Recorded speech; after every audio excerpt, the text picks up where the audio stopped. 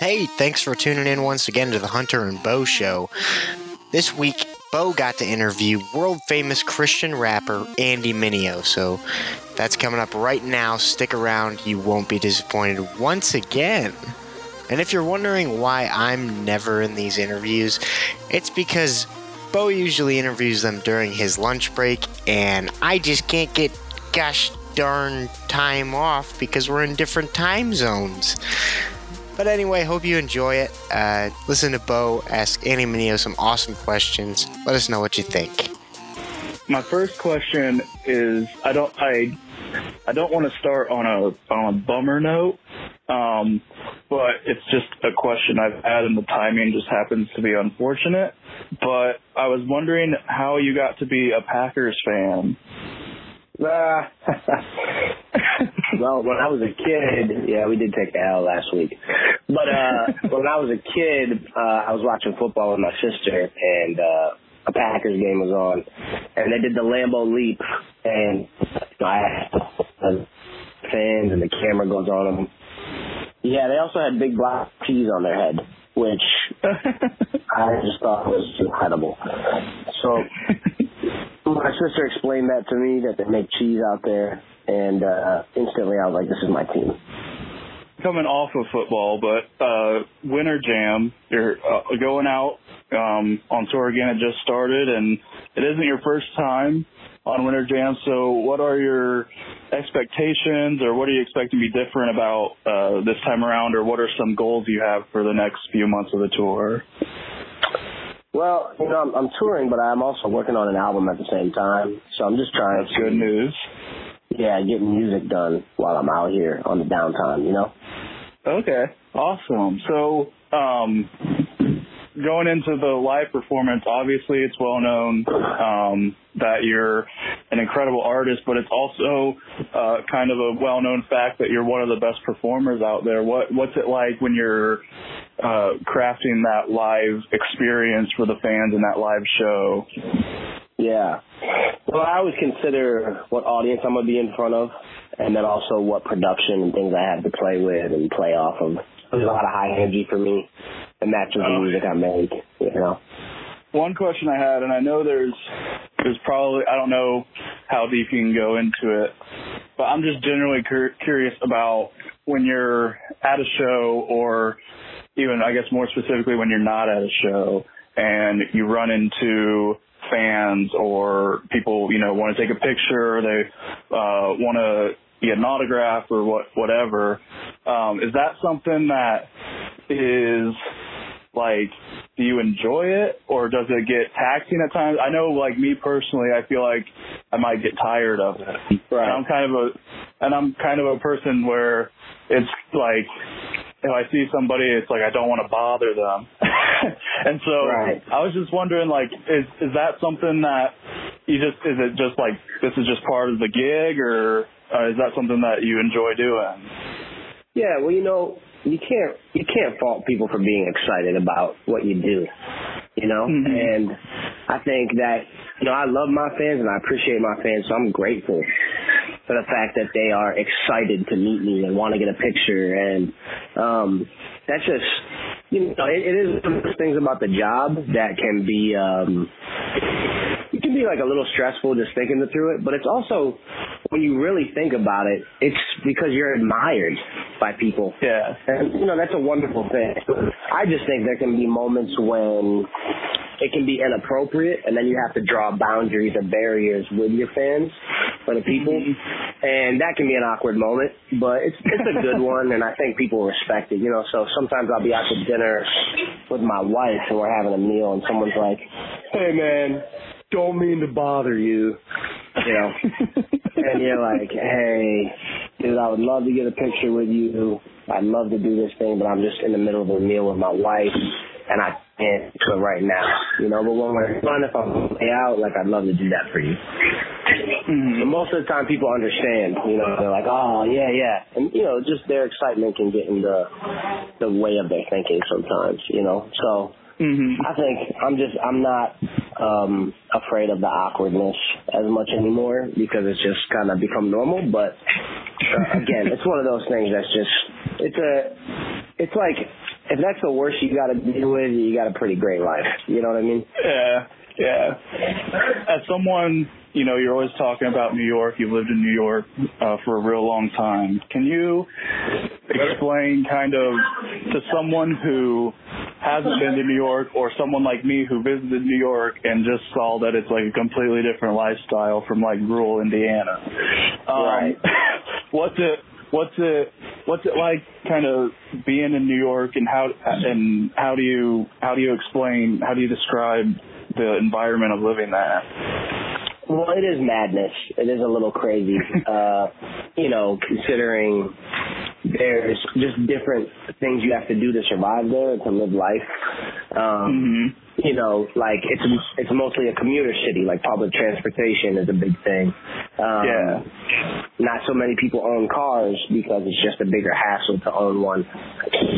And so it's a very different style of living. It's a lot of walking, and there's a lot of energy there. There's a lot of energy, and there's so many different people groups there. I think like Elmhurst is the most diverse place on the planet, one of them. And it's got like 140 nations represented. Each languages spoken just within like a few miles. New York is a perspective that's much bigger. Small, you're definitely and your eyes are going to be opened up to other people from all over the world and different styles of life, religion, ways of thinking. And I think it's actually a beautiful thing because it does create a sense of oneness that I don't necessarily feel when I travel other places in the world. There's there's just a uniqueness to that, and that's why it's called the melting pot, because it really is.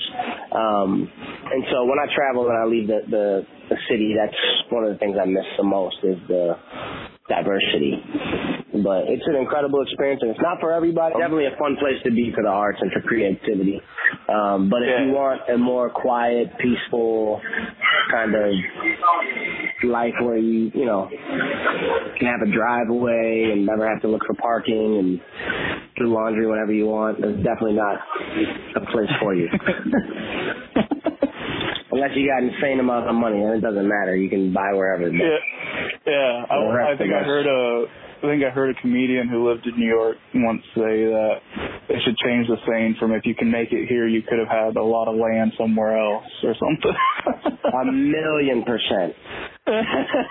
Yeah, it's just, if you make it there, you realize how much money you've been spending to live there. And that's one of the reasons me and my wife just got a house in Atlanta. We just were like, man, it's so much money to live here, and you get so little. So we just decided to invest our money somewhere else. Okay. Yeah. And then, speaking of your wife, so you've been married for about 5 years now? That's right. So congratulations. So, thank you. What's the first 5 years of marriage been like, and then what are like goals for the next 5 years? First 5 years of marriage have been incredible. I mean, when I was telling people that I was going to get married, everyone was giving me the whole like, "Oh man, get ready," like no one was excited. And I got into marriage, and it was none of that. It was just fantastic. Like, I really enjoy it. I married my best friend. I truly enjoy spending time with her. And so it's honestly been a pleasure. But I think when other people kind of speak kind of craziness into marriage, they're like, "Oh man, first year is going to be rough, or seventh year, or look out for these things." A lot of times they're just speaking their own issues in. Like, they had a bad first year, so they think you're going to have a bad first year. You know what I mean? It becomes one of those kind of things. So you got to be careful who you get advice from. You've been very vocal about mental health and counseling and stuff like that. So how important has mental health become in your life, and what would you suggest to others of how to have a healthy mental state? Yeah, I think we live in a time where I think mental health is still stigmatized, but it's starting to break some of that. I think for men particularly, it's really hard to admit that you need help or to go see somebody that could, help you work through mental and emotional brain issues, because for some reason it's like a shot at your manhood. So it's considered more manly to just suffer in silence than it is to be vocal and get help and become healthier, which is absolutely crazy to me. But yeah, I think there are definitely some things that help. One, obviously, is just time away from our phones. Occupy so much of our brain and our brain energy and our mental space. Two is meditation. Learning how to quiet your mind and give it an actual rest. Your brain is an organ. It needs time to rest. And meditation is one of those forms of doing that. And third is therapy and counseling. You know, I'm a huge advocate for those things because I think every one of us makes it our childhood unscathed, right? You'll have places where you can work on those things. In the same way you go and do a doctor's checkup, you would go a brain checkup, you know, and a mental and emotional health checkup, and make sure that those parts of your body are working great. It's the same thing with working out, too. People go to the gym and they work out and they try to stay fit because they know it's healthy for their body, but we don't have the same mentality for our brain and our emotional health, which is the other half of our influence I have to the group of people I have their ear, and just say getting mentally and emotionally healthy is one of the greatest things you can do, not only for yourself, but everyone around you is better because of it. So you mentioned you're working on new music out on the road, so we're excited to hear about that. Is there anything you can tell us about it right now? I can't necessarily tell you right now, but I can tell you this. I'm going to have a fall tour on the way. And, yeah, so I'm hoping to release in the summer and have a fall tour. So that's kind of where things are now, but we're still in the middle of cooking up and creating. It's really exciting. And then what's, so you're on Winter Jam, so anyone who's listening, 2020.jamtour.com is where you can get all the information, cities, artist lineup, all of that. What's social media for you, for people who want to follow along? Yeah, Andy Mineo everywhere. So just my name. Mineo is Mineo. Awesome. So thank you so much for taking the time to call on. And I just personally, while I have you on the line, just want to say thank you for everything you've done. Just because I saw you at a show back in 2012 and been following you ever since, and your music has helped me immensely just in my journey.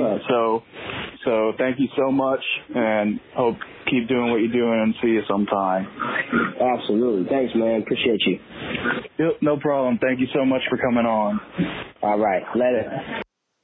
We hope you enjoyed that interview. Please connect with us on Facebook and Instagram. Facebook at The Hunter and Bo Show. Instagram at Hunter Bo Show. And email us at hunterboshow@gmail.com. That's all we have for you this week. Tune in next week when we drop another full-length episode. Thanks again for tuning in. I'm Hunter George.